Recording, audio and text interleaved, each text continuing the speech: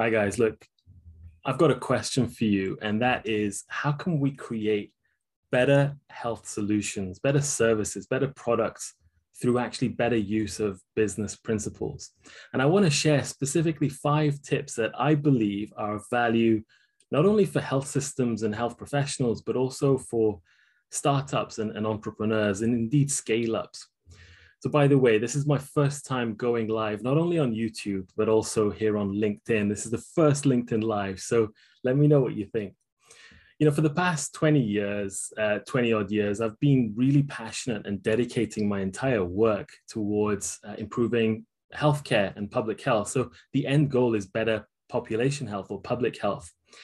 And I've also been working, as you know, in trying to work with other sectors, education, the environment, transport, built environment, architecture, really, expanding to address those wider social and environmental determinants of health and indeed the lifestyle determinants of health. But ever since, I've been working with entrepreneurs and startups, both informally for the last 10 or so years, but really more formally as part of the Entrepreneur's Doctor in the last almost 18 months now.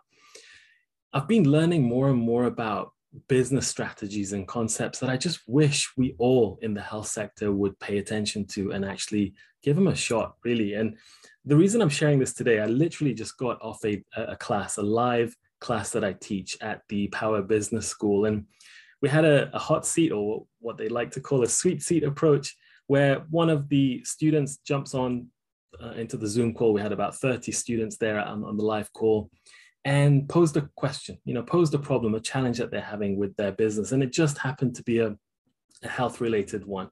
I won't mention names, but you know who you are. And, we took the hot seat approach and tried to solve their problem. And the topic that was chosen was about value proposition. So I want to elaborate on the key bits of that. And we won't go over the full hour of a live session that we did, but just those 5 tips. By the way, I'm Behrooz, if you don't know me. I'm Behrooz. I'm a public health physician based here in the UK, traveled and worked all over. You can check out the Entrepreneur's Doctor. The link is there, and my LinkedIn profile to learn more about me. But, as the Entrepreneur's Doctor specifically, my goal really is to help you, either the intrapreneur, the entrepreneur, the change maker, really the visionary leader, to create a healthier, happier world through your ventures, through everything that you do. And so if this is the first time you and I are connecting, I'd love to offer you a gift.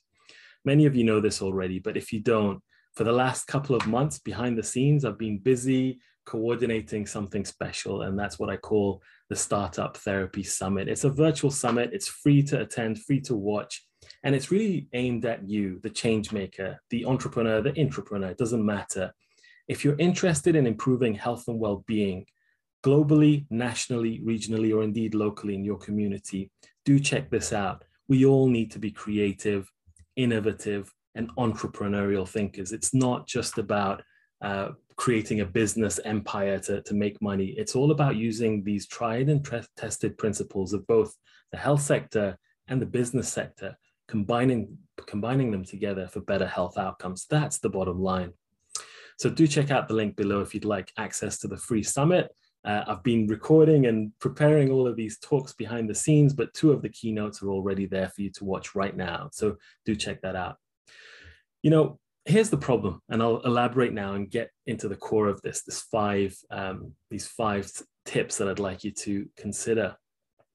If you're a startup, for example, a business, and you're looking to develop a new value proposition, a new product, a new service, you start hopefully looking at the problem first and then look for some solutions. Either you innovate and create something of your own, or you look for innovations out there that might be of value that you can then implement and turn it into a viable business.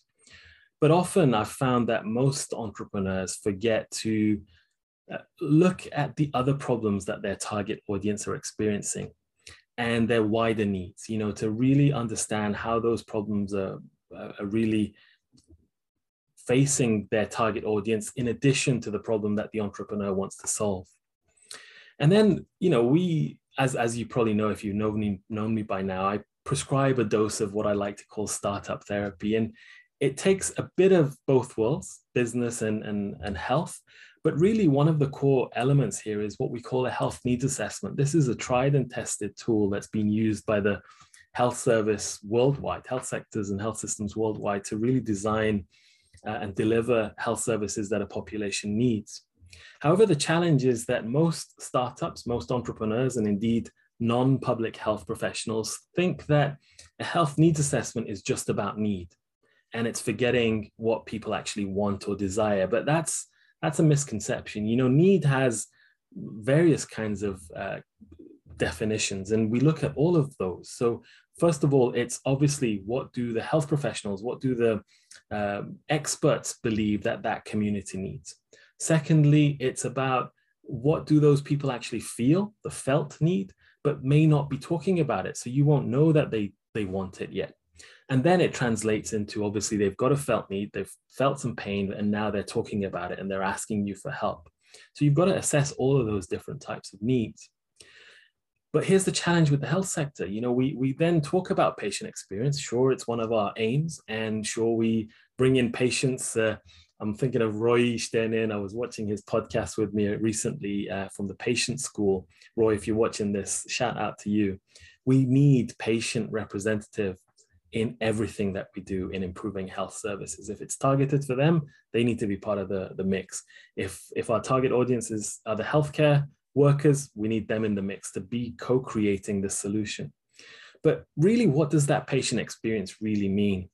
So let me get into this, and we'll wrap up shortly. So these 5 tips that you really need to try and consider at least. So the first one is truly understand and rank all the needs of your target audience, irrespective of what you think your solution might be or what problem you think you might want to be solving.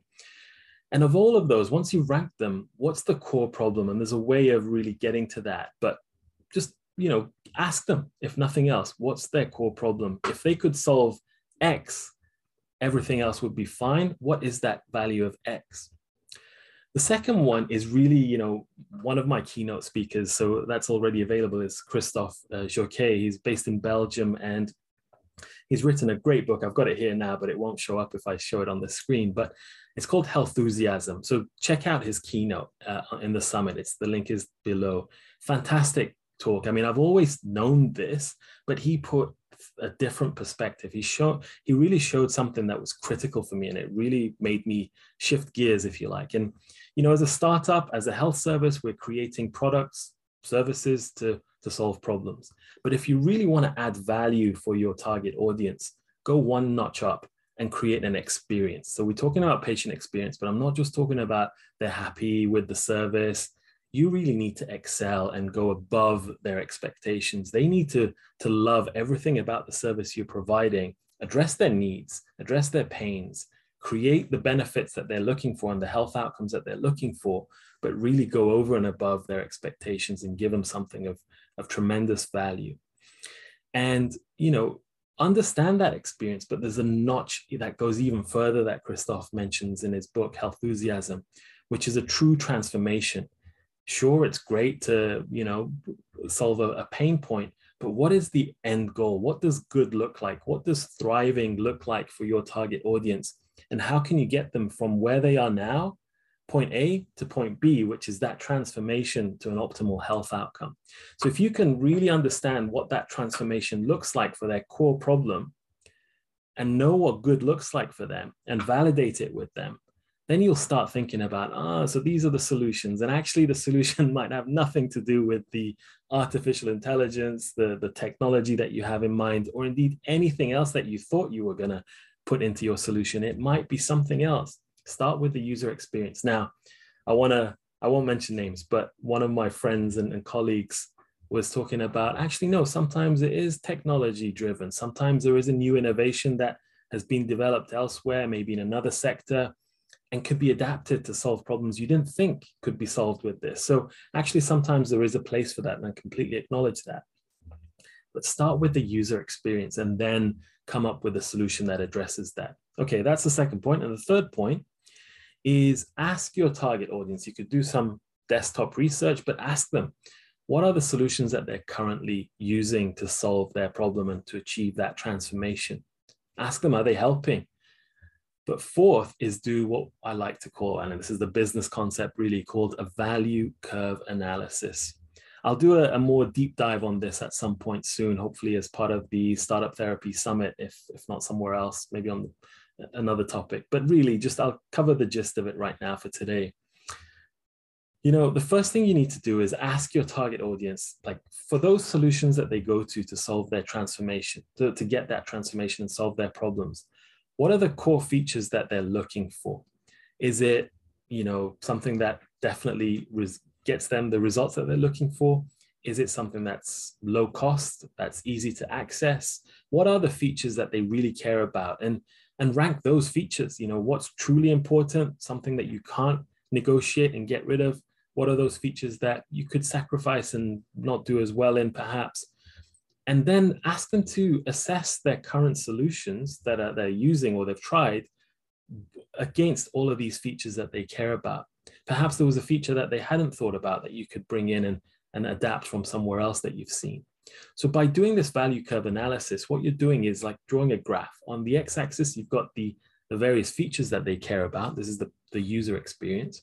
And on the y-axis is how well the market is performing. And draw that value curve and you'll get, you know, peaks and troughs where the market is doing well in each of these features that your target audience cares about. And that's where you'll see the troughs. That's where you'll see the opportunity to position yourself, to innovate and really add value.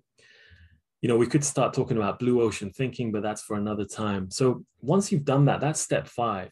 Assess their needs, rank their needs, understand their core problems, their transformation, look at the value curve analysis, validate all of this with your target audience, speak to many of them, a representative sample of them, and then really do a you know, triangulate, it's what we like to call, but bring all of that evidence together and just assess and then position yourself.